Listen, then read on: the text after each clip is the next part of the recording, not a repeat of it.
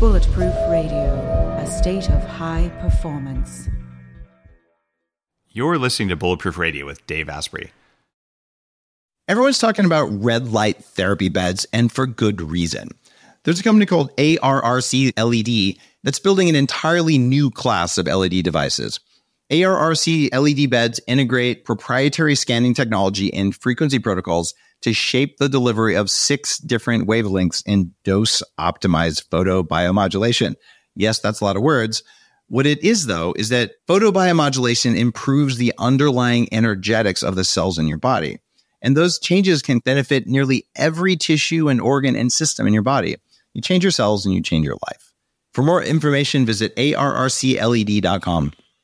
What if there was a way to level up your energy, get rid of stress, and take more control of your body? Welcome to Quantum Upgrade. This is a new technology that taps into quantum energy to help you feel amazing. Quantum Upgrade has a lot of different products that help protect you from EMF and help activate your body's natural healing abilities.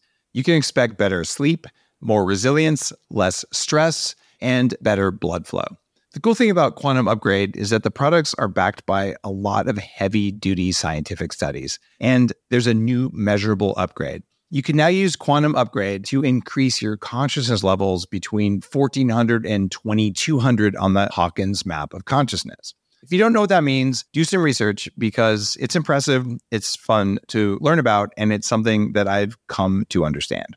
Ready to try Quantum Upgrade? Visit quantumupgrade.io/Dave for a 7-day free trial. Hey, it's Dave Asprey with Bulletproof Radio. Today's cool fact of the day is that if you have super low cholesterol, you might not actually be better off.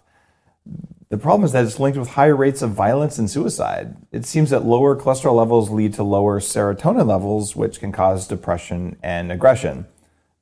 You also might not like the fact that you'll have less testosterone and fewer of the other sex hormones, because apparently those are also useful for making you feel good. What if there was a way to feel younger for longer? Well, there is. Your body needs something called the NAD+ molecule to help you age well. When you're young, your body makes a lot of NAD+, and that helps you make energy, it helps you keep your DNA healthy, absorb nutrients well, and it protects your cells from stress. But once you hit about 30, your NAD+ levels start to drop. The good news is that longevity scientists have found some things that can help, like niacin, niacinamide, and Niagen. They help your body make more NAD+ even as you age. All 3 of these are in an amazing formula called Qualia NAD+. Check out Qualia NAD+ risk-free for up to 100 days at neurohacker.com/Dave15 to save an extra 15%. That's neurohacker.com/Dave15, Qualia NAD+. It's what I use. Today, we're going to answer questions sent in via the blog and a new voicemail service that we have on the site where you can actually call and leave me a voicemail, which is really cool. So we'll actually be able to play your voicemail, and then Mark and I are going to answer your questions about it. I get lots and lots of these questions every day, and I'm amazed at the number and variety of questions. I'll do my best to answer them. We categorize them, and you have a better chance of getting an answer if you leave a voicemail. But sometimes I just answer them on Facebook late at night and do my very best. And this Q&A is a chance for whatever you ask to get broadcast to a large group of people. So if you're asking about, your left-handed, one-fingered herpes simplex 24, that's probably not the right question for a public forum, just because there are not that many people who have that made-up condition. But if it's something that's likely to affect a good number of people, or if it's a general performance question or something like that, or like a best practice question, these are things where I'd love to have more of them to talk with you about. And check out Bulletproof Forums. You'll get lots of answers there. And just head on over to bulletproofexec.com and click the forums button. And there's thousands and thousands of posts full of info. And I guarantee you that the hundreds of thousands of people listening to this right now know a lot more than I do. So collectively, we're way smarter than Mark and I could possibly be. You can get to the forums at forum.bulletproofexec.com. And if you're a longtime listener, you already know Dr. Mark Atkinson. You've heard him on the show before, and if this is your first time tuning in, he's a British physician, an internationally renowned pioneer of integrative medicine, a personal development teacher, and he's our medical director at Bulletproof. So if you want to get a chance to hang out with Mark in person and with me, you should sign up for coach training. In the meantime, this is going to be an awesome episode because Mark and I always have the coolest conversations. These are the kind of things we talk about over dinner anyway, but now you get to listen in. All right. What's our first question here, Mark? Okay, question. This is from Roman, age 30, says, hey Dave, what's your opinion about cycling coffee? He gets panic attacks every time he thinks about instructing his brain to skip coffee. How important is it to actually skip coffee? For how many days? After how many days of consuming 1 cup of strong brew? What's your on-off coffee? I've experimented with coffee cycling for a very long time. And I don't really do it anymore. The only time I go off coffee is if I'm going to do intense alpha brainwave training, like in 40 Years of Zen, where it's actually shown that caffeine can have a slightly negative effect on alpha brainwaves. Although surprisingly, I've done alpha brain training on caffeine. And what happens there is if you're really tired, caffeine improves performance, but my high levels, I've quadrupled my amplitude of my brainwaves, which basically means that if you think of like a wave coming in, like a surfing wave that's 4 feet tall, well, what if it was 16 feet tall? I learned how to do that for my brainwaves. The problem is that on coffee, they're never more than twice as tall as the baseline when I first started training. So it is suppressive, but having energy when you're tired is also good. But here's the thing. With normal coffee, I used to drink 1 cup, and then 2 hours later, I'd get the crash that comes from all the other crap that's in coffee, and then I have another cup, and then I have another cup. So over the course of time, you're like 1 cup, 2 cup, 3 cups, 4 cups, 5 cups, right? And then, like, okay, I got to do a reset. And then I take it off and get headaches and take off for a week. And then I like do this vicious thing. That's what coffee cycling is to most people. With Bulletproof, I can drink 1 cup of coffee in the morning. And that's what I do, right? The last time I did 40 Years of Zen training, I came back. I said, I'm going to do half Bulletproof decaf beans. And you got to be really careful with decaf because decaf beans are always moldier than regular coffee beans. Like you'll have worse crashes from decaf or worse sugar cravings, or even the jitter feeling, even though there's no caffeine. Maybe caffeine isn't the source of jitter for most people. So what I would recommend doing there is you're going to drink less coffee if you drink Bulletproof because you just don't need as much. And then it's pretty darn sustainable. And if you want to drink more coffee, you can always do decaf. And if you want to experiment with this, you can do decaf Bulletproof. You know that mold isn't a variable in that when you do it. So just try decaf for a couple of weeks. You will feel a bit more of a buzz for the first 2 or 3 days when you go back on caffeinated coffee, but it's a very gentle thing compared to the normal, like, slam it in, I'm just drinking random coffee kind of feeling. Like it's less abrupt. Yeah, so just to kind of, reiterate, I've played around with this as well. And I think in the attitude of self-experimentation, you want to mix up a bit. So I often use decaffeinated coffee. And what I tend to find is that, when you add healthy fats to that coffee and, your brain octane oil, you actually don't need more than 1 or 2 cups. So that's the first thing. The second thing is a lot of people who are into biohacking know about this hack where you actually add L-theanine and take L-theanine alongside your coffee as well, or caffeine as well. Just a little capsule. You don't need to mix it in. It doesn't even taste that good. Yeah, exactly. It's just 100 milligrams of L-theanine. So L-theanine is the amino acid that you find in tea. And what it does actually is it has a synergistic effect with the caffeine. And that can enhance your focus and attention. And the key thing with L-theanine is that actually it kind of creates a sensation of relaxation, but you're still alert as well. Interestingly, theanine raises alpha brainwaves 20%. That's it. So if you were worried about this effect, you could actually just take theanine on top of coffee with or without caffeine. And probably, and I don't have EEG studies about this, but you could probably fix it. And theanine is nothing special. Like, it's a very common supplement. You can buy it at any store. You can buy it on Amazon and take it with or without coffee. You can also use it before you go to sleep. Where it's pretty cool. Some people get lucid dreams from just L-theanine because of the increase in alpha. Yeah, and I was going to actually, one thing that's been in my mind recently has been about lucid dreams. So maybe we'll come back to that. There's a whole bunch of stuff I'm doing as biohack on lucid dreaming. So we're going to come back to that. Okay, so I think we're good in that. Just one thing to say is that if you are the kind of person you drink just regular coffee and you feel jittery afterwards, that's information. It's information telling you that you're probably drinking the wrong kind of coffee. It's poor quality. And so the first thing is you've got to switch to a very high quality brand. You've got to add healthy fats to it. Play with actually reducing the amount of coffee that you consume. And if you really struggle to come off caffeine, i.e. your body's become habituated to it, then try the amino acid L-tyrosine. Now, L-tyrosine, you take it in the morning, in between food, and what it does, it naturally increases your levels of catecholamines, which is things like dopamine, noradrenaline, adrenaline. So it actually helps some people to ease them off that kind of jitteriness they get when they come off caffeine. There are two forms of L-tyrosine, and I prefer N-acetyl D-tyrosine. Have you ever played around with the two differences? And these are really good if you're low on your thyroid as well, which is why I first learned about tyrosine. Yeah. So getting more tyrosine, if your energy is low, can just amp you up. So taking that in the morning for a lot of people is beneficial. For some people, it doesn't seem to do anything. But if you don't get the hit you want from plain tyrosine, the N-acetylated form is allegedly better. These are also like just order them on Amazon. Like they're all the same. Yeah, you can get them and they're pretty inexpensive. Yeah. Other thing is if you suffer from adrenal fatigue and so your kind of energy is pretty low most of the time, then taking L-tyrosine, just maybe 500 milligrams, you can maybe do it once, twice a day. That will just energize you because, the basis of high performance is consistent supply of energy. And L-tyrosine is a nice little hack, as is the L-theanine caffeine mix as well. Yep. Okay, I think we're good on that. Okay, so let's take so we've got someone who's actually called in with a question. Hey Dave, this is Irving from Colorado. Just wanted to ask you, how do you hack your motivation to do more things that you really want to do in your life? Things that require tons of willpower and motivation to do. Thanks. It doesn't take a lot of motivation to do things that you like doing. So the first thing that I do is I actually don't do things that I really dislike.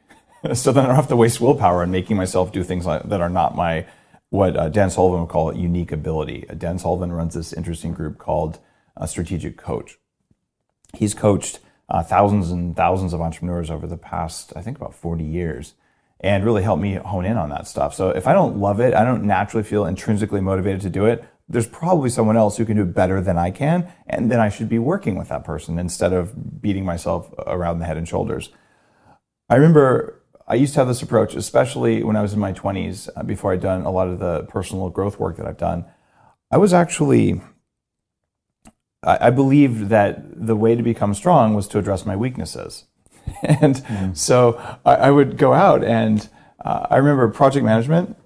I can design a very elegant project management scheme, but I actually don't care about project management. It's not my core strength. I don't love it. So what I did is I said, let me enroll to become a certified project manager. And of course, I'm maximizing my willpower because I'm forcing myself to do stuff I don't like.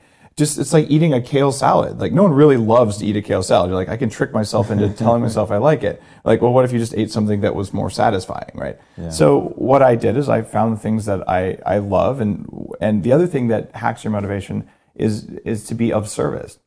And I gave a talk at the Bulletproof Conference about happiness. And one of the things that makes you happy, and this is a kind of long-lasting, built-in happiness versus like I'm happy because I'm at a party, the short-term happiness, is just knowing that you're helping other people. And you can do this whatever your job is. I guarantee you that you're getting paid to do whatever you do because it helps. And it might help in a broader scheme. If your job is to stock groceries, in fact, that gives you lots of time to listen to podcasts, which is kind of cool.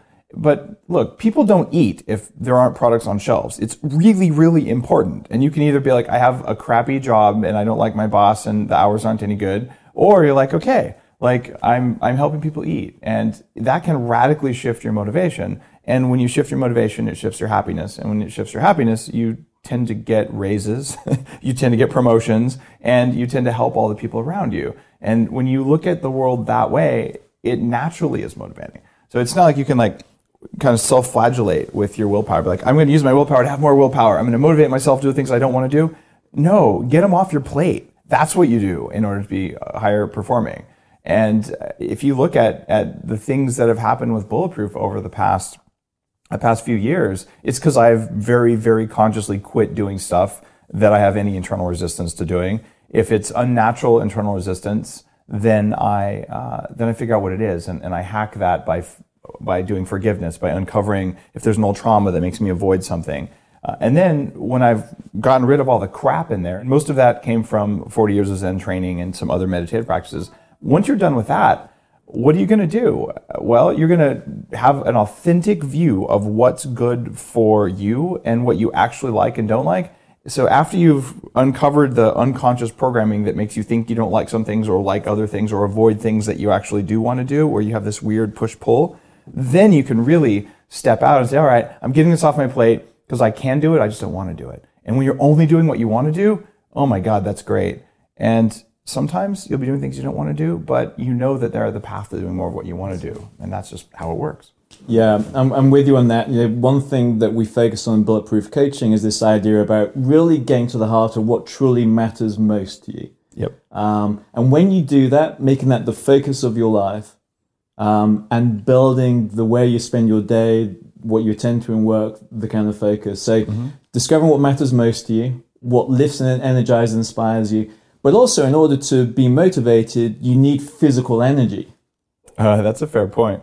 And so knowing how to hack your energy and supplying your body with good nutrition, taking the right kind of supplements, maximizing the quality of your sleep, exercising efficiently, you need this reservoir of energy and power to call upon, and then you put it to service in the things that matter most. Yeah.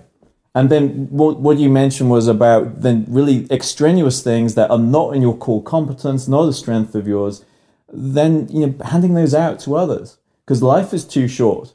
And a lot of people spend a lot of time focusing on things that do not matter, focusing on things they're not very good at, and that becomes a life-depleting way of being in the world. And we see that. There are millions of people who wake up in the morning, they're not grateful, they're not excited, and it doesn't have to be that way. Yeah. And here's the thing that I didn't understand, and in fact, being a CEO has taught me more, even than like being a different other senior executive roles, you don't really have the vantage point.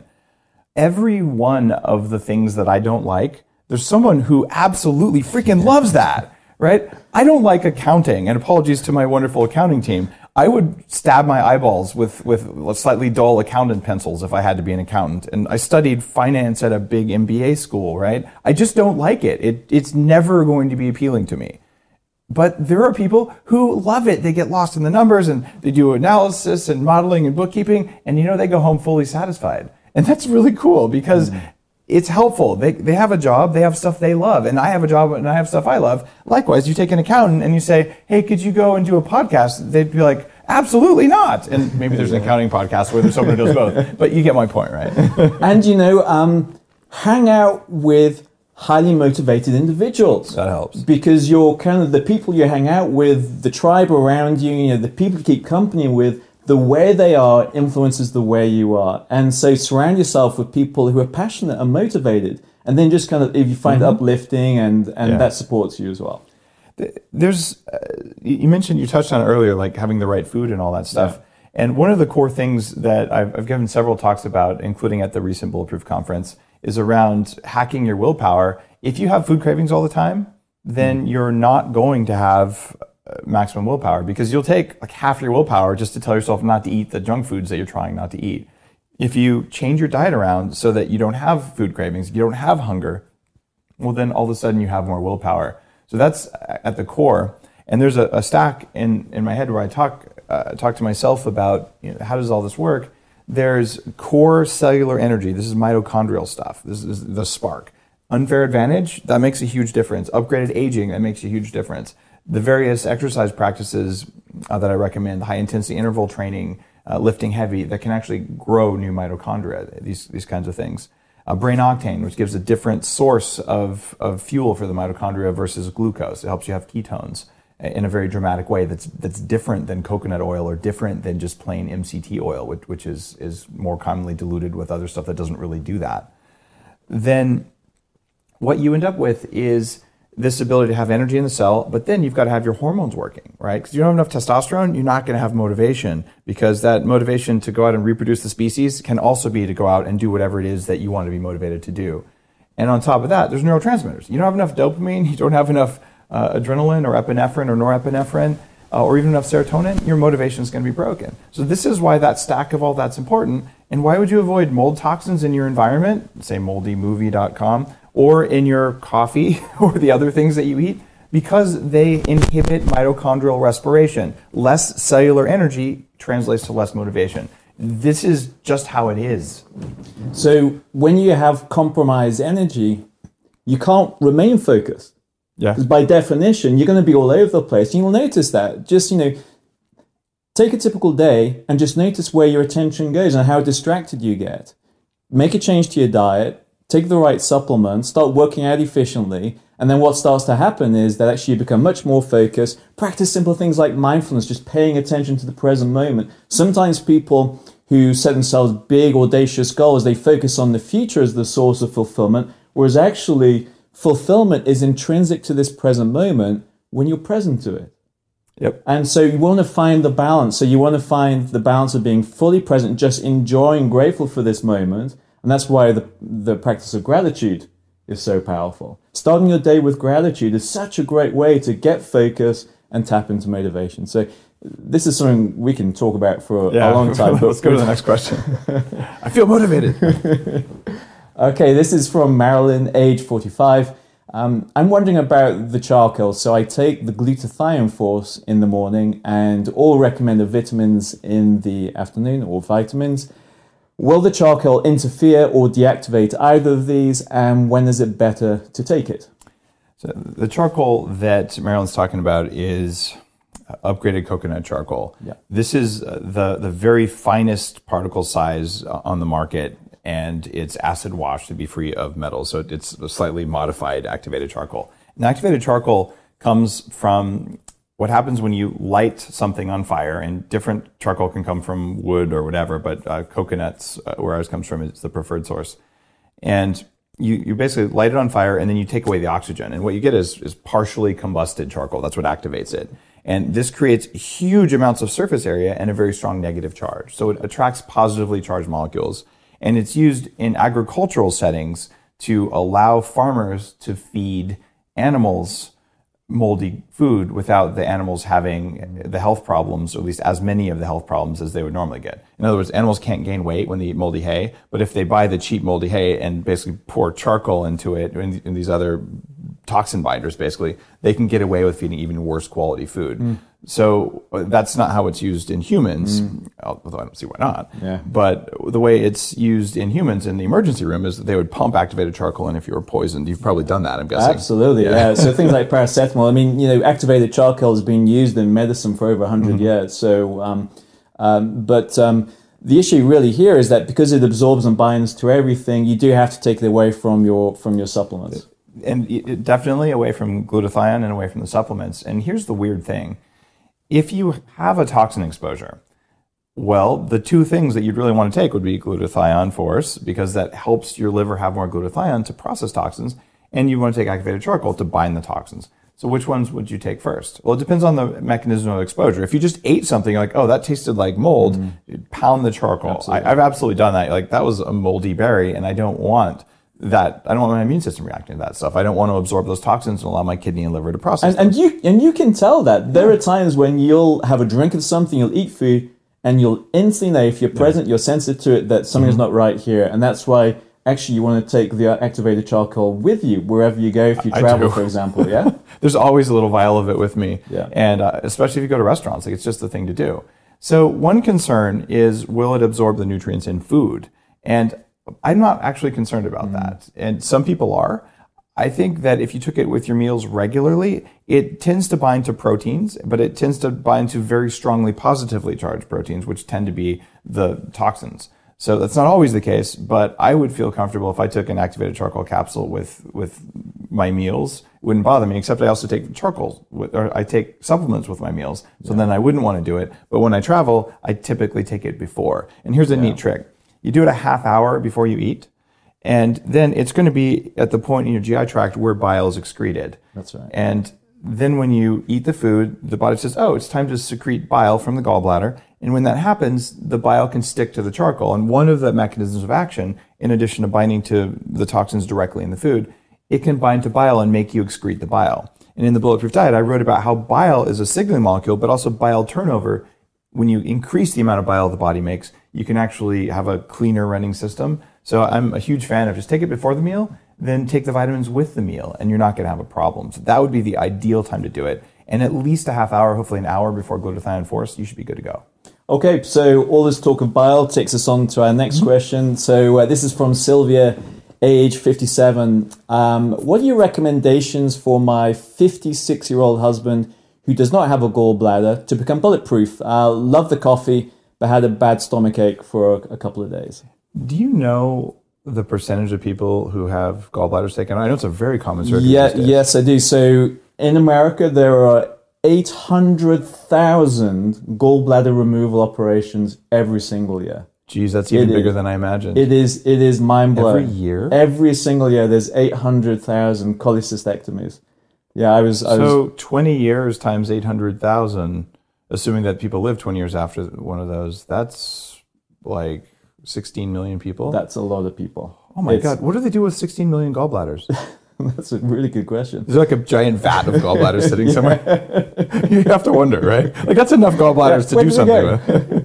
So it is such a common problem, and traditionally what happens is someone has their gallbladder removed and they aren't given any advice. It's terrible. Which is insane, is because we produce this substance called bile. It helps to emulsify and digest fats, and of course it helps to absorb fat soluble vitamins A, D, E, and K. So you need bile. Now the whole thing with the gallbladder is it stores and concentrates that bile. It adds enzymes to it, mineral salts, and then when we have a fatty meal, that bile gets released. But if someone's gallbladder has been removed, then they don't have that release. So it's not uncommon when people have the gallbladder removed, they have a fatty meal or drink with healthy fats in, to experience some nausea, discomfort in their abdomen.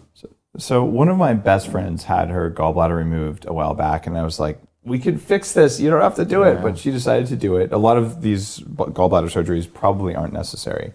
Yeah. You can address it from a holistic perspective. And I highly recommend, if you're considering that surgery, that you really explore all the options, because it's hard to get a mechanical gallbladder because we sort of believe you don't need one. But that's because we have this view of like, are you either alive or dead? But like there's a spectrum of performance between those two states, and having your gallbladder taken out isn't ideal.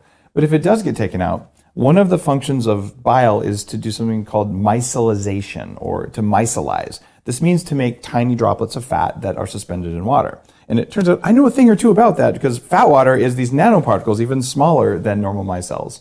And what happens when you blend bulletproof coffee? You make micelles. These are tiny droplets of fat suspended. And this is one of the reasons that putting butter on, or even better yet, eating a stick of butter and drinking a cup of coffee does not feel the same as blending it. It's because you're basically helping the body. Now, the other thing that's interesting is if you look at what, say, brain octane does, it doesn't get processed in the liver the way normal things do. It's not bile dependent. So what I would do with no gallbladder is, number one, with every meal for the rest of your life, unless it's a zero-fat meal, I would take ox bile salts.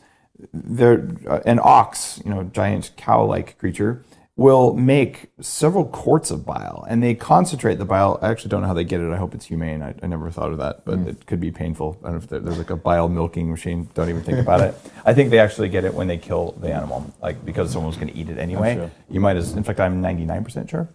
But I've never had grass-fed ox bile, but I want to buy some. So if anyone has some, give me a call, right? Be careful for what you ask. I'd be interested, right? There must be a source. So what you do then is you get the stuff and they concentrate, and you just take a capsule or two. Yeah. And you take betaine HCl, which also can help with this. And very important, lipase. Non-fungal derived lipase. Most lipase on the market comes from aspergillus, which does not always create just lipase. It's one of the toxin-forming molds. Not all aspergillus strains are toxin-forming, but one of the anti-aging physicians that I really respect, he's been a guest writer, and I believe a guest on the show, but certainly a guest poster on Bulletproof, is Dr. Miller, who previously practiced in Los Gatos and now practices in Half Moon Bay. And Philip Lee Miller is his name. And he's the one who told me years ago, he's like, Dave, lots of my patients on fungal-derived digestive enzymes, they just don't do as well. I've had to take them off and put them on animal-based enzymes or plant-based non-fungal derived enzymes. So in your case here, you'd want to take lipase, which is the fat-digesting enzyme. You want to take betaine HCl, which increases stomach acid, and try Bulletproof coffee without the butter. Just the brain octane oil, and to make it mix in a little bit, throw in a couple tablespoons of upgraded collagen. Collagen doesn't change the taste of coffee, but it can add a little bit of body to it, I guess you could say, which is nice when you're doing it with just the brain octane. And I think what you're going to feel is really, really good. You might also be able to have a little bit of, say, vitamin E and other oils like that, krill oil, if you take stuff like that, take those at the same time, take the lipase at the same time, and take an ox bile. And you're going to feel very, very different. And I would expect you to not have the bad stomach ache. So I know that this will be transcribed. All of these podcasts are transcribed. You'll be able to take that section. If you go to the transcript, click on it, it'll take you to just this part of the video. And you can share this with all of your friends who also don't have gallbladders. I get this question like once a week, and it just drives me crazy, and it just breaks my heart when someone who shouldn't be eating a high-fat meal without ox bile does it. So your job, if you have no gallbladder, right now, go online, search for ox bile, and order yourself 6 bottles of it. And always have it with you for every meal for the rest of your life, and you'll probably get at least 10 more years out of your life. I'm not kidding.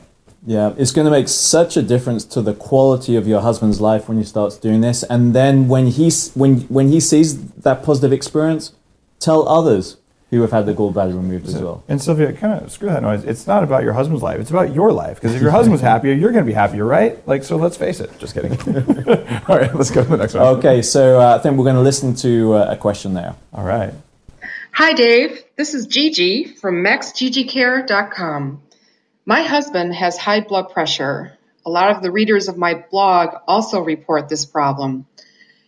If you had high blood pressure, what would be the top 3 hacks that you would do for yourself to prevent you from having to take traditional high blood pressure medications? I appreciate your time. Take care. Bye. Top 3 hacks for blood pressure right here. Number 1, you've got to take supplemental magnesium. And I like magnesium that ends in 8. Not the letter 8, but the words ATE, as in citrate, malate, ascorbate, all the other forms of magnesium. You can get ones that have mixed forms. This is really, really important. 95% of people are magnesium deficient. It's rampant. Also, potassium. You can get potassium citrate, and you can take that with magnesium because it turns out that they need each other to enter the cells. So just doing those 2 things, not lowering sodium, but increasing those things, so the ratio of those is there, can be very, very beneficial. The other hack, so number 1 is magnesium, number 2 is potassium, number 3 is the Zona Plus device. And I think we have it on bulletproof.com. If not, you can find it out there. And I've interviewed the CEO of Zona on Bulletproof Radio. Zona is a little device. In fact, hey, Brock, it's over there. Will you bring me that thing? Thanks, Brock. All right, now you want to be watching this on YouTube because I'm actually showing you what this thing looks like. And if you go to bulletproofexec.com/YouTube, that'll take you directly to the YouTube channel so you can get this. That's bulletproofexec.com/YouTube. And this Zona thing is a little sort of strangely phallic looking device where you turn it on and it tells you to squeeze. And that's all you do. You squeeze for about 4 minutes or 8 minutes a day. So it says squeeze as hard as you can. And I started squeezing at the end, so my score is bad. But what it does is it trains your vascular system. And somewhere around 80% of people who use this on a regular basis resolve their high blood pressure without medication. That is a claim from the makers of this device, and it's actually validated in studies. It's an incredible piece of biohacking technology. It costs a few $100. But if you wanted to hack your blood pressure and you just did magnesium, potassium, and some Zona training, I think the vast majority of people could really change things. Yeah, so a whole bunch of other pieces of advice. So with high blood pressure, always ask the question, why have I got high blood pressure? So, if you're carrying extra weight, you're overweight, you're obese, then that means, reducing your carb intake, increasing healthy fats, some moderate amounts of protein. What if it's your mother-in-law? Any recommendations? So, yeah, as it happens.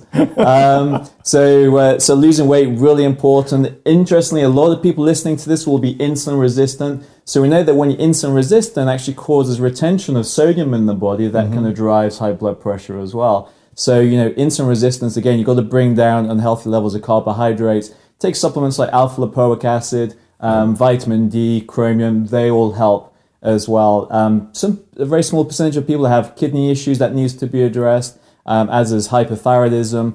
Stress is a big issue. And you know what's interesting about blood pressure and stress? It's less to do with everyday stress, much more to do with repressed stress. So those people who go around, they're kind of tense all the time. They kind of feel stress, but they're not really in touch with it. Mm-hmm. That's a subpopulation who tend to have a lot of high blood pressure. Yeah. So admit that you're stressed and tense, a regular kind of relaxation practice, whether that's progressive muscle relaxation, meditation, is really important as well. In fact, here's an interesting thing. We're probably beyond the top 3 hacks, but if you get the app, it's a bulletproof app called Stress Detective. You need a heart rate monitor for this. They run anywhere from like $20 to $60 for a good heart rate monitor. And you put this thing on, and then it'll talk to your iPhone or your iPad all day long, and it'll show you your state of stress right now. Yeah. When I started doing this kind of work, I had no clue when my body was in a state of fight or flight. I didn't understand when I was stressed or not stressed because like the wires, like the signal's there, but if you haven't mapped and identified the signal, you just don't know. And it's not natural for you to necessarily know what that is. Like, oh, there's something going on in my body, but it's noise unless you realize that there's a signal in the noise. So you're like, wait a minute. During this meeting, like I look at my device and it tells me what my body's doing. And after a little while, like, oh, the feeling in the body is that. And then all of a sudden you don't need the device anymore. But that's called Stress Detective. You can get it on the Apple Store. Yeah, and kind of just acknowledging your stress, and say a lot of people don't know they're stressed all the time, but if you have a lot of mind chatter and your mind's all over the place and you become irritable and kind of tense and you get tension in your shoulders, that probably means you're stressed. So that's a big piece of it. There's also a device that I've used a lot with patients in the UK called Respirate. I don't know if you've heard of this. Oh yeah, it's very related to the heart math thing. Yeah, right. It's kind of like a breath training device. And basically what we know is that you can trigger the body's relaxation nervous system, the parasympathetic nervous system, by prolonging your expiration, your out-breath. And so what it does, this device teaches you how to do that. And kind of like the Zona Plus, it's got some really good research behind it. It's FDA cleared for use as an adjunctive treatment for high blood pressure. So you can just put that in the search engine and you'll find it. It's interesting. When I was a CTO at Basis, the wristband company that gets heart rate from the wrist, we actually looked at that. And you can absolutely, just by looking at space between heartbeats, you can tell how much someone's breathing. So you can use breath to change heart rate variability, which turns off stress, or the other way around, which is kind of cool. So there's a lot you can do for high blood pressure, and there's nothing wrong with high blood pressure medication if you've tried everything else, but the vast majority of people on high blood pressure medication are probably not helping themselves. And if you're on this medication and it drops your blood pressure too low, you can actually get like senile cognitive dementia, or you can have all sorts of problems that come from lack of oxygen and blood flow in the brain. So there are some substantial number of people in retirement homes who are actually way below their real capacity because of blood pressure meds. So this is a problem. They're overprescribed. And why would you not train someone with a Zona device? Why would you not do magnesium first? That should be the medical standard of care, not starting out with drugs. Like, that's not okay. Drugs are fine, but that's not where you start. Yeah, I agree with that. There's one final thing I want to say, because not a lot of people really understand this. It's about pre-hypertension. So pre-hypertension is like the systolic blood pressure. The top blood pressure figure is between 120 and 139. And if you have that, your doctor will say, that's okay, we're just going to monitor every single year and wait for it to progress to hypertension. If you have pre-hypertension, start now. Start everything we just shared with you, start implementing it, because what the research has shown over the last couple of years is that you're still at higher risk of developing stroke and cardiovascular disease. So pay attention to your blood pressure. And as Dave said, if your blood pressure is too low, that's also a problem because your brain's underperfused. It can also be a symptom of significant adrenal fatigue as well. So blood pressure is really important, but start natural, start with the biohacking technology first, and then utilize medications if need be, but not as frontline. All right, I like it. Let's move on to the next one. Okay, so this is Jeremy, age 28. With all the clear benefits of medium-chain triglycerides, I was wondering about short-chain triglycerides, specifically butyric acid. Do shorter-chain fats increase the benefit the same? Are they different? Regarding butyric acid, what's the best form, the butyric acid or the sodium butyrate? Well, that's a pretty technical question, but the first question is, the clear benefits of MCTs are not clear at all. There's 4 kinds of MCTs that are marketed and present, and actually 2 of them are not useful for the purposes that we're using them for. The shortest chain one, C6, is a contaminant that's left, and you'll find it at several percentages depending on what type of MCT concentration technology was used. C6 causes gastric irritation, and it's one of the most common sources of disaster pants in people who aren't using the triple distilled stuff that I make. So if you have digestive distress, there's a theory C6 is a problem. So this is an MCT that is not useful, but it is present in MCT because it is technically an MCT. The other one that's a big problem is C12 or lauric acid. It's dirt cheap, it's abundant in coconut oil, and it's actually good for you. You can eat a spoon of coconut oil, get some coconut milk sometimes, and you'll get lots of lauric acid. The problem is that lauric acid is chemically called a medium chain triglyceride when it was named like 100 years ago, but it biologically is a long chain fat. It's processed the same as stearic acid and all these other things. So there are not clear benefits of MCTs because MCT doesn't really mean anything. It's been misused and mismarketed. Coconut oil companies like, oh, we're 62% MCT. No, there's really only 2 MCTs that are worth anything from increasing energy the way we're talking about from increasing ketones. And that's C8 and C10. And that's what I put in XCT oil. And you need to make sure that there aren't some of the other impurities that make it in there. And then the one that's the gold standard is C8 MCT because that's the one that's giving us the most ketones and the most energy the fastest. Unfortunately, it's also the rarest MCT. So when you talk about clear benefits of MCTs, you got to understand half the MCTs are not of clear benefit, especially for increasing performance the way we're talking about. So given that, let's talk about short chain fats. So the way we measure fats, we have the number of carbon atoms on a fat. So you can have these longer chain fats, like stearic acid is a very common one, like lauric acid, which is at the upper end of the medium chain fats, is technically a long chain fat, even though it's mismarketed as a medium chain fat. And then you come down into these shorter chain fats. And on the shorter chain fats, butyric acid is the most famous one. And if you listen to any Bulletproof Radio episode where we talk about gut health, we always talk about butyric acid. And butyric acid is useful in the body in 2 situations. The one we all know about if we're into biohacking and gut health and all that other kind of weird stuff that you probably don't talk about at the dinner table is that bacteria in your gut make butyric acid for you. You eat carbohydrates, the bacteria convert the carbohydrates into fat and your body uses it for energy. What? When you eat carbs, it makes fat? It actually does. And butyric acid is a very short chain fat, shorter than 6 carbon molecules. And do you remember how many carbon molecules? C4. It is C4. Yeah. I was 90% sure. Yeah. So this is basically half the length of brain octane oil. And butyric acid helps to stop inflammation in the gut.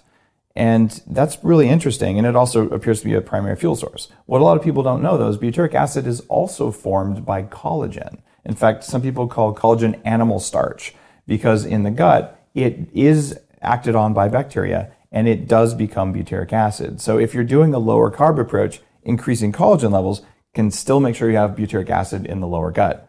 But there are studies that I cited in the Bulletproof Diet where having exogenous or external source butyric acid in the stomach and the upper part of the GI tract has other benefits that are not there from the stuff that's made on board by bacteria. In other words, you want to make it and you want to eat it. And what's present in Bulletproof coffee? Butyric acid. In fact, why is it called butyric acid? Butter, butyric. It's actually named that after butter because butter was one of the first places where they discovered this. It's also common in cheese, but cheese has a lot of other casein and other things in it that make cheese less ideal.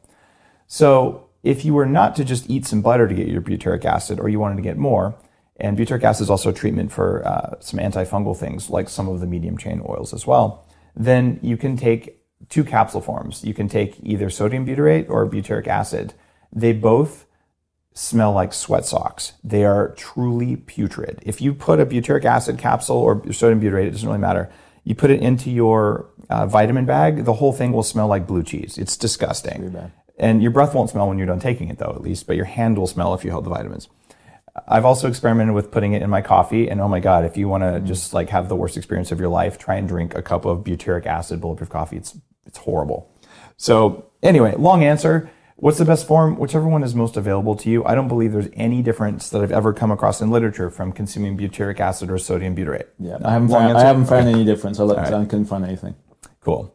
All right, did I complete that one? Any other thoughts? No, you completed it. It's all there. Okay, cool. Okay. Next question from Kevin, age 27. What, if any, modifications would the Bulletproof diet need for someone trying to build muscle rather than losing fat? Well, one of the things you might want to do is increase the amount of protein in there. The Bulletproof diet is designed to be a moderate protein diet.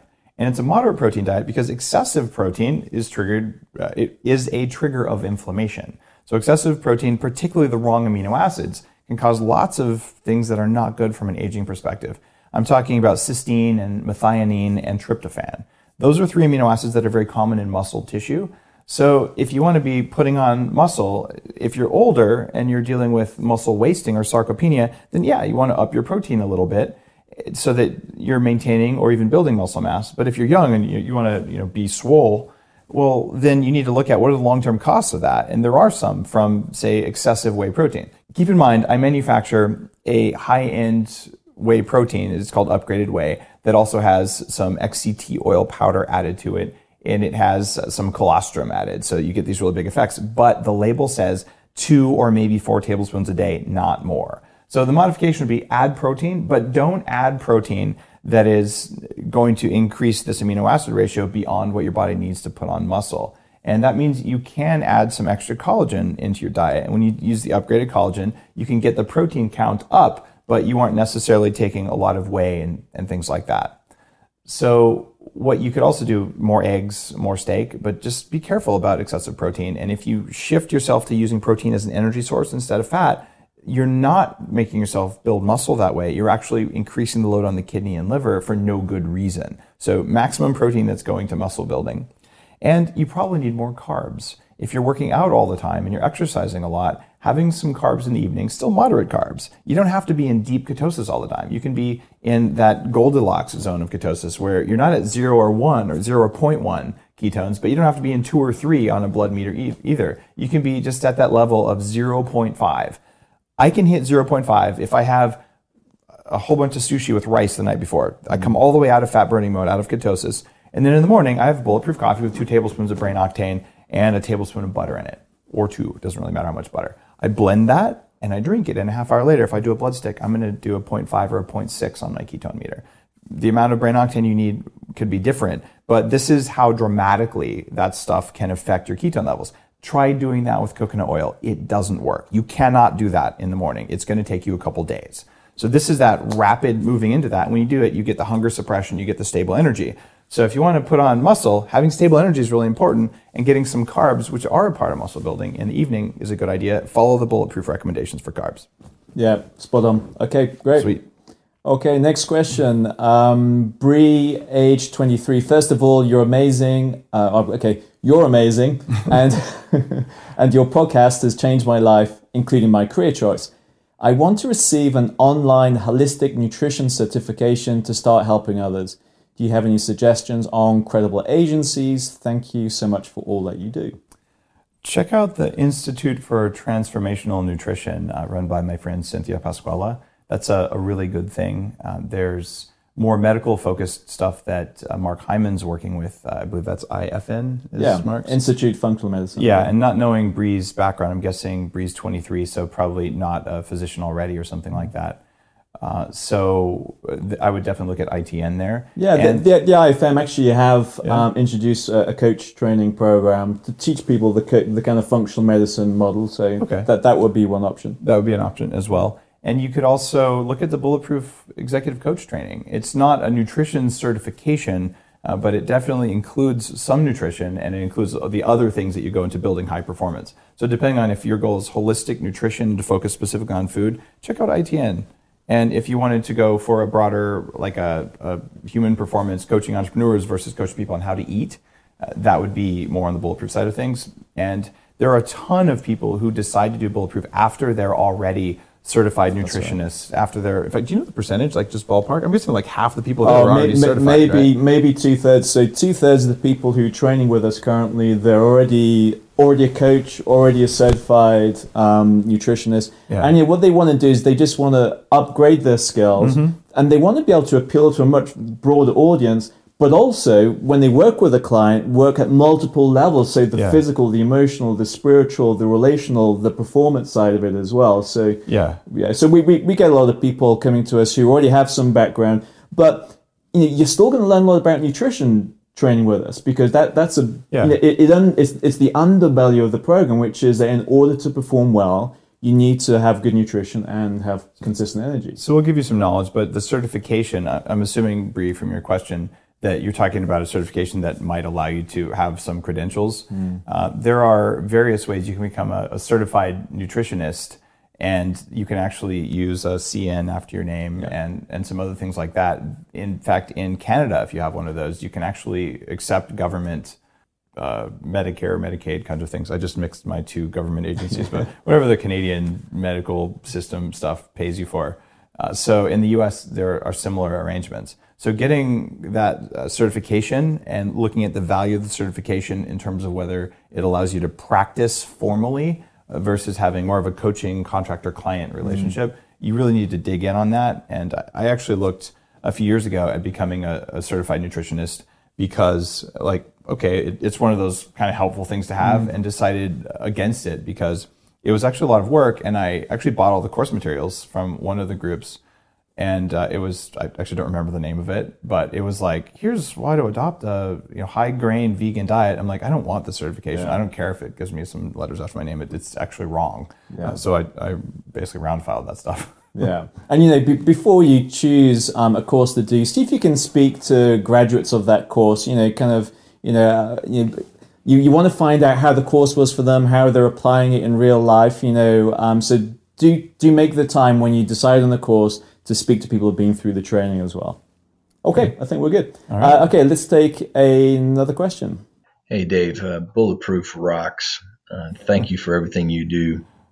Since Albert Villotto's first podcast, I've been practicing 1 day a week of fasting, only BP coffee, bone broth, and water.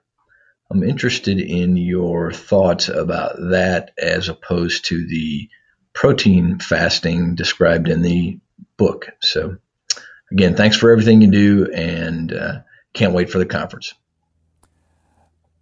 Bulletproof intermittent fasting is a new creation. And this is the idea that says, look, intermittent fasting drives ketone formation at a certain rate.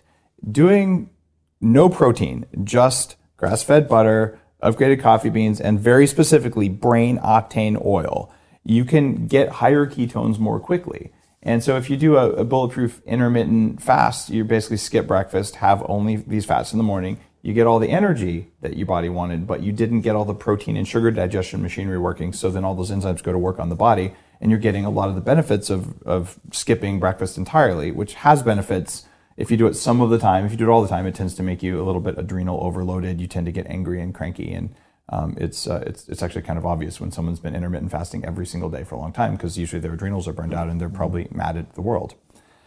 And when you do 1 day a week of the bulletproof protein fasting, this is a very, very little known kind of trick. And my friend Josh Witten was the one who really helped me do it right. I'd experimented with it, but I was still getting too much protein, really, from avocado. Even coconut milk has some protein in it.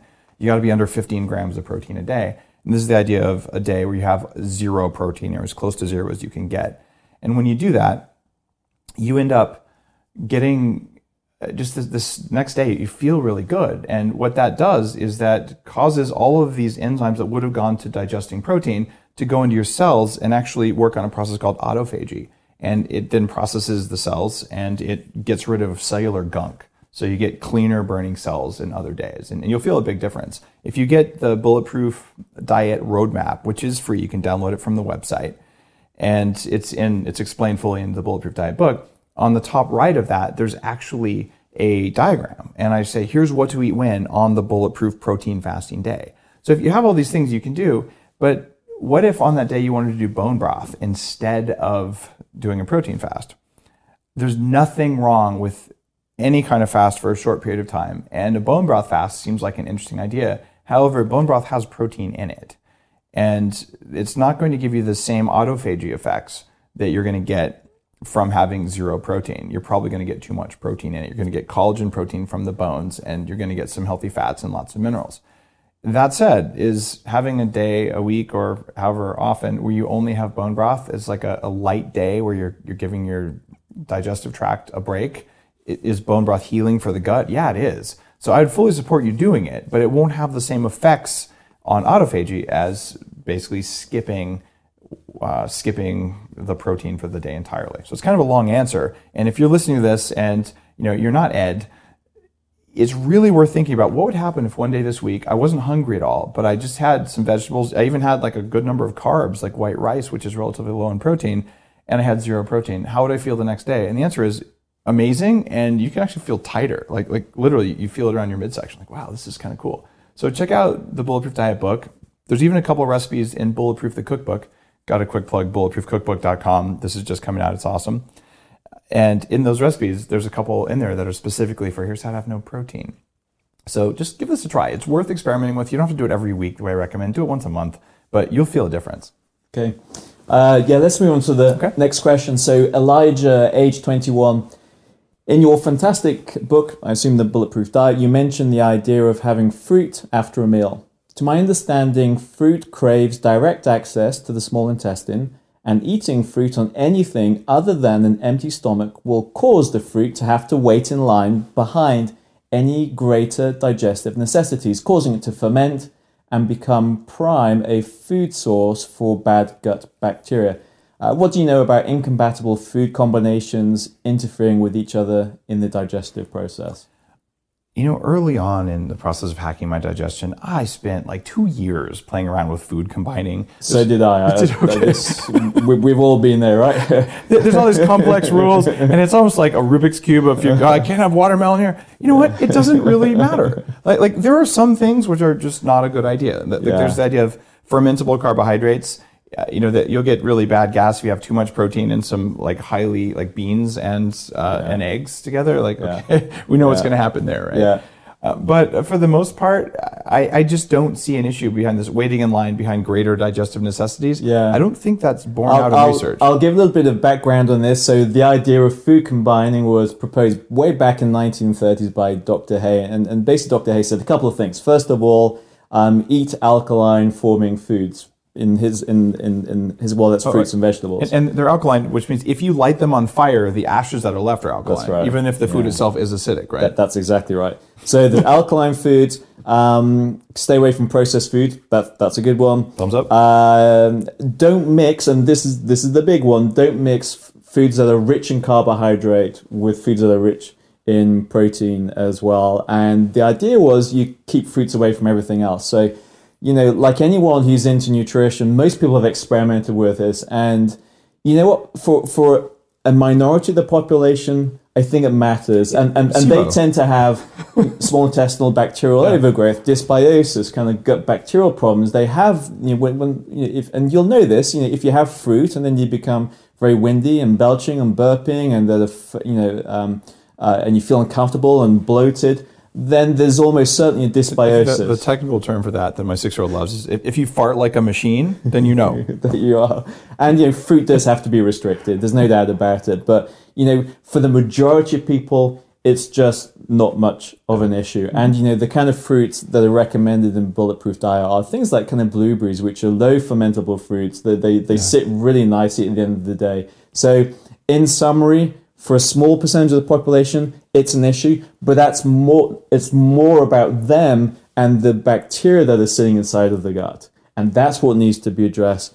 For the rest of us, it's really not much of an issue. I kind of look at food combining as a really elegant theory. I don't think it works very well for most people, and it can become one of those orthorexic things where I have to combine this stuff properly, but it doesn't do anything. So you've got to look at, try any food combination diet you want and see if you can tell a difference. And if you could tell a difference, you probably had SIBO, and you could have just followed the SIBO protocols, which are pretty well understood. Yeah. I almost certainly had SIBO a long time ago. Yeah. I also had toxic mold exposure. I was living in a moldy house, and I had SIBO, and I believe there's correlations between those. Do experiment with your diet, but if you're continuing to experiment for beyond a couple of weeks and months, then that's moving towards obsession. Ultimately, what we want is great tasting food that fuels us, provides us full throughout the day. We feel great upon, enables us to perform. And then almost we want to kind of put the food in the background. Yeah. We want to be putting our attention on life and doing the things that really matter. And the food support that. Yeah. But if food is always primary and that's a distraction, obsessive, compulsive, then that's really a challenge, an issue. And you should eat so that you don't have food cravings. If you have a food craving, it's your fault. And it means you did something. You might not know what it is, but it is your fault. Like I'm directly blaming you for your food cravings. You got to change what you're putting into your body so you'll have less cravings, and that takes away this obsession with food. Yeah. Okay, so let's take our final question. Ciao, sono Davide and I am from Italy. I'm listening to your podcast since 2012 and you really have changed my life. I know that the 30 years of Zen training is the most effective training program for EEG. But I have seen you have also a Brain Master unit. How would you compare these two systems? Have you used a special protocol for the Brain Master Brain Avatar training program? Have a nice day. Ciao. David, thanks for your questions and thanks for calling in all the way from Italy. You know that 40 years of Zen is the top level neurofeedback training that I recommend. But you also noticed in one of my videos I have a Brain Master unit. I have a 2-channel Brain Master Atlantis unit, which I bought specifically so I could do something called slow cortical potential training. And these are very advanced ways of training the brain. You glue electrodes to the brain. This is EEG neurofeedback. And you get an electrical signal off the brain. You process it somehow in a computer and you play the signal back. And I actually don't use the Brain Master actively. And I've got a bunch of different software packages for it. But the more I've used neurofeedback, I started doing this in 1997, and I've had my own machine ever since then. It is a very powerful technology. You can take a very healthy brain with the wrong neurofeedback protocols. In a couple hours of training, you can induce post-traumatic stress disorder. You can actually cause PTSD in someone who doesn't have it, where they have chronic anxiety. You can destroy someone's ability to sleep a full night. So this is one of those things that is, it's almost like doing surgery on your brain. It's very important.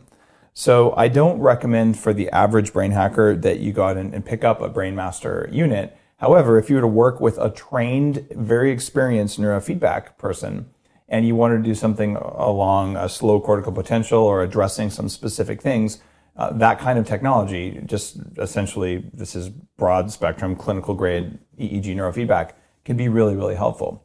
What I recommend for home use is something that we carry on the Bulletproof website. It's the Neuroptimal system. And I recommend the Neuroptimal system because it has positive effects. It is the most affordable form of neurofeedback that's at the high end of the system. You can get the Muse headbands and the Melon headband and things like that, which are a couple $100, but they're a very different level of signal analysis than you get from these things with proper electrodes. And they're coming. Like I look forward to the day when you can just kind of throw a hat on and it gets your whole brainwave. But until we're there, the Neuroptimal unit allows you to tell your brain when it's about to change, say from an alpha, the relaxed, alert kind of learning state, into a beta state or into a dreamy theta state. So if you wanted to become better at sticking in this state of kind of relaxed learning, it'll tell you when you're about to flop out of it. And the brain itself gets the knowledge, not really you. So then you might go into a theta state where more intuition and creativity happen, the kind of daydreaming state. And then you'll stay in that state for longer. So you have more control of where your brain is. That's why I'd say Neuroptimal, which comes out to about $18 a session, but you buy several hundred sessions, enough for your family and probably your neighbors and friends. You can share a unit at about $18 a session. This is just the cheapest thing I know. Most people, though, want to find a very well-qualified neurofeedback practitioner in their area and go do it. The problem there, you're spending about $100, $150 a session, and you've got to drive there and go do it, and it's pretty burdensome. You don't see a lot of results until you've had about 10 sessions, and some people need like 40 sessions of any kind of neurofeedback. With 40 years of Zen, it's many sessions all kind of crammed together. So you spend a week, or now we have a new one where you're doing a double training. You have to have special supplementation, but we can do a double training in 5 days. So every day you're in twice doing the training, and it's really exhausting. It's like running a marathon with your brain. So that is unfortunately just very expensive right now. And I don't know how to make it more affordable, but I'm really working on that. In the meantime, the offering for everyone who wants to just have better emotional regularity and a much better return on investment, you're going to spend an hour meditating, or you're going to spend an hour with the computer telling your brain when it's in a certain state or about to move to another state.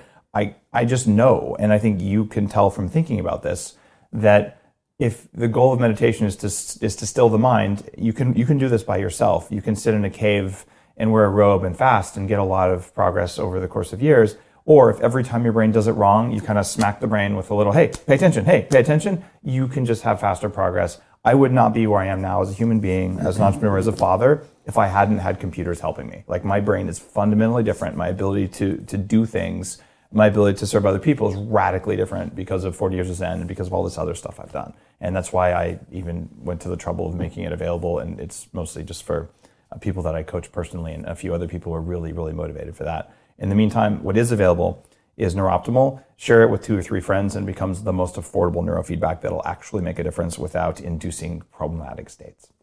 Yeah, just to add my experience, Zen, I've done 40 years of Zen quite a few times now, and I've meditated for like 20 years, and I'm with you on that. It's like, the way we evolve rapidly is through feedback. Mm-hmm.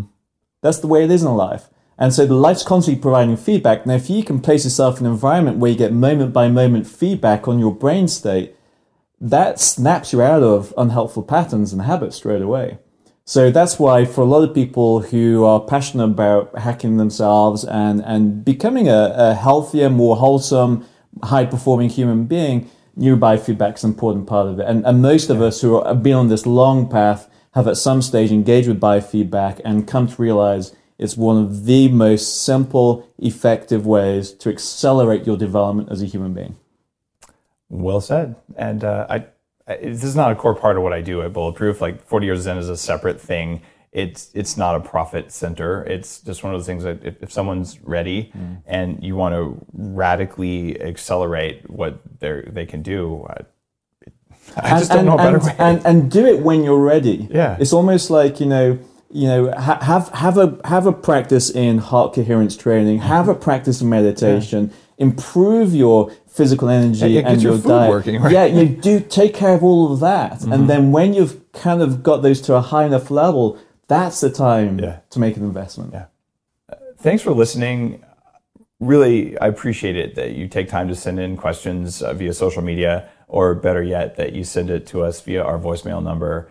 And just go to Facebook, go to Twitter, and say, hey, this is something I'd like you to answer in your Q&A, and I'll do my very best to answer it for you.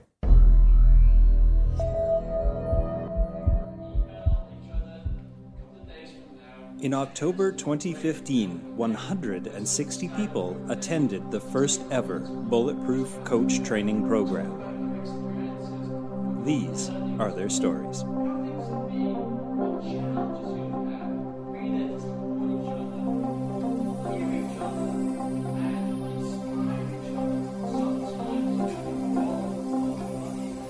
Hello, my name is Stephen McCain.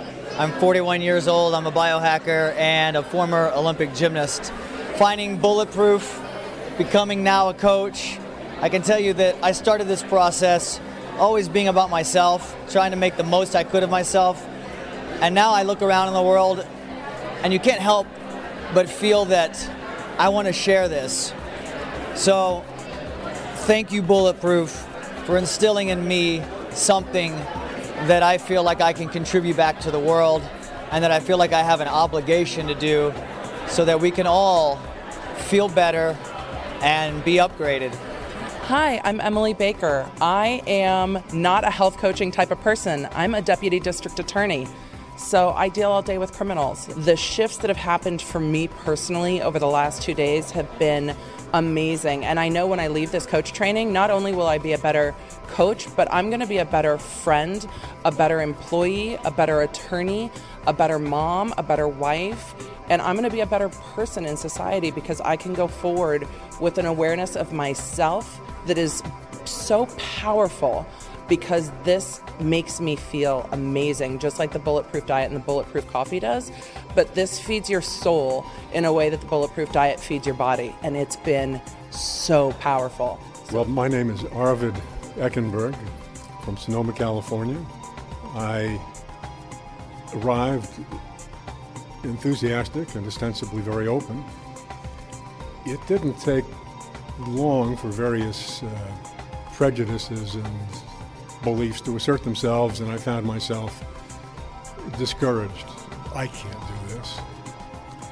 But damn, if it's remarkable that in just these 2 days, I realized that it's not unattainable. In fact, it's not even that difficult.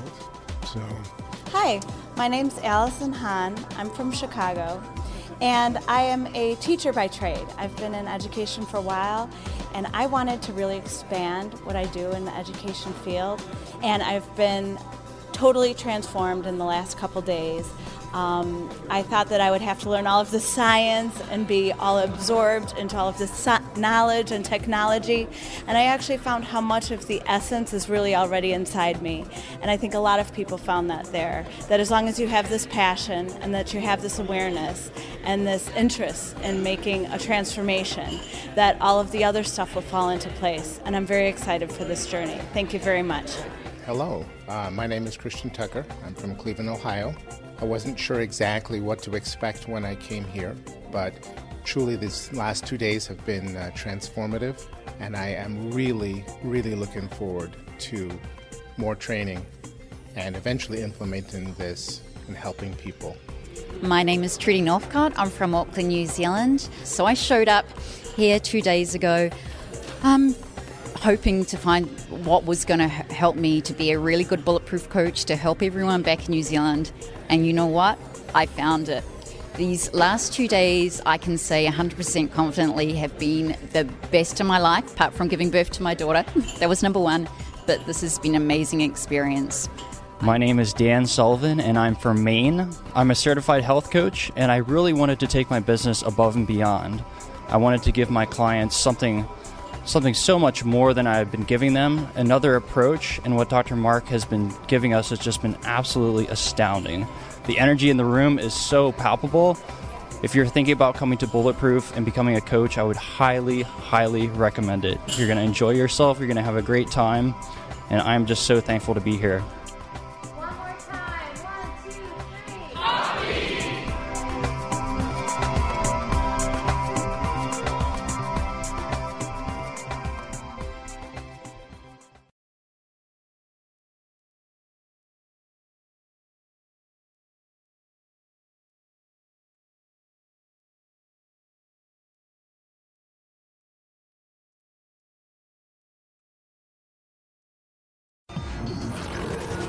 The Human Upgrade, formerly Bulletproof Radio, was created and is hosted by Dave Asprey.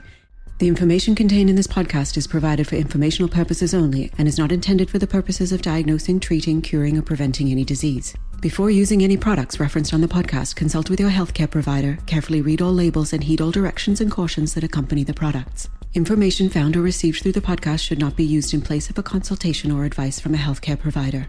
If you suspect you have a medical problem or should you have any healthcare questions, please promptly call or see your healthcare provider. This podcast, including Dave Asprey and the producers, disclaim responsibility for any possible adverse effects from the use of information contained herein. Opinions of guests are their own, and this podcast does not endorse or accept responsibility for statements made by guests. This podcast does not make any representations or warranties about guest qualifications or credibility. This podcast may contain paid endorsements and advertisements for products or services. Individuals on this podcast may have a direct or indirect financial interest in products or services referred to herein. This podcast is owned by Bulletproof Media.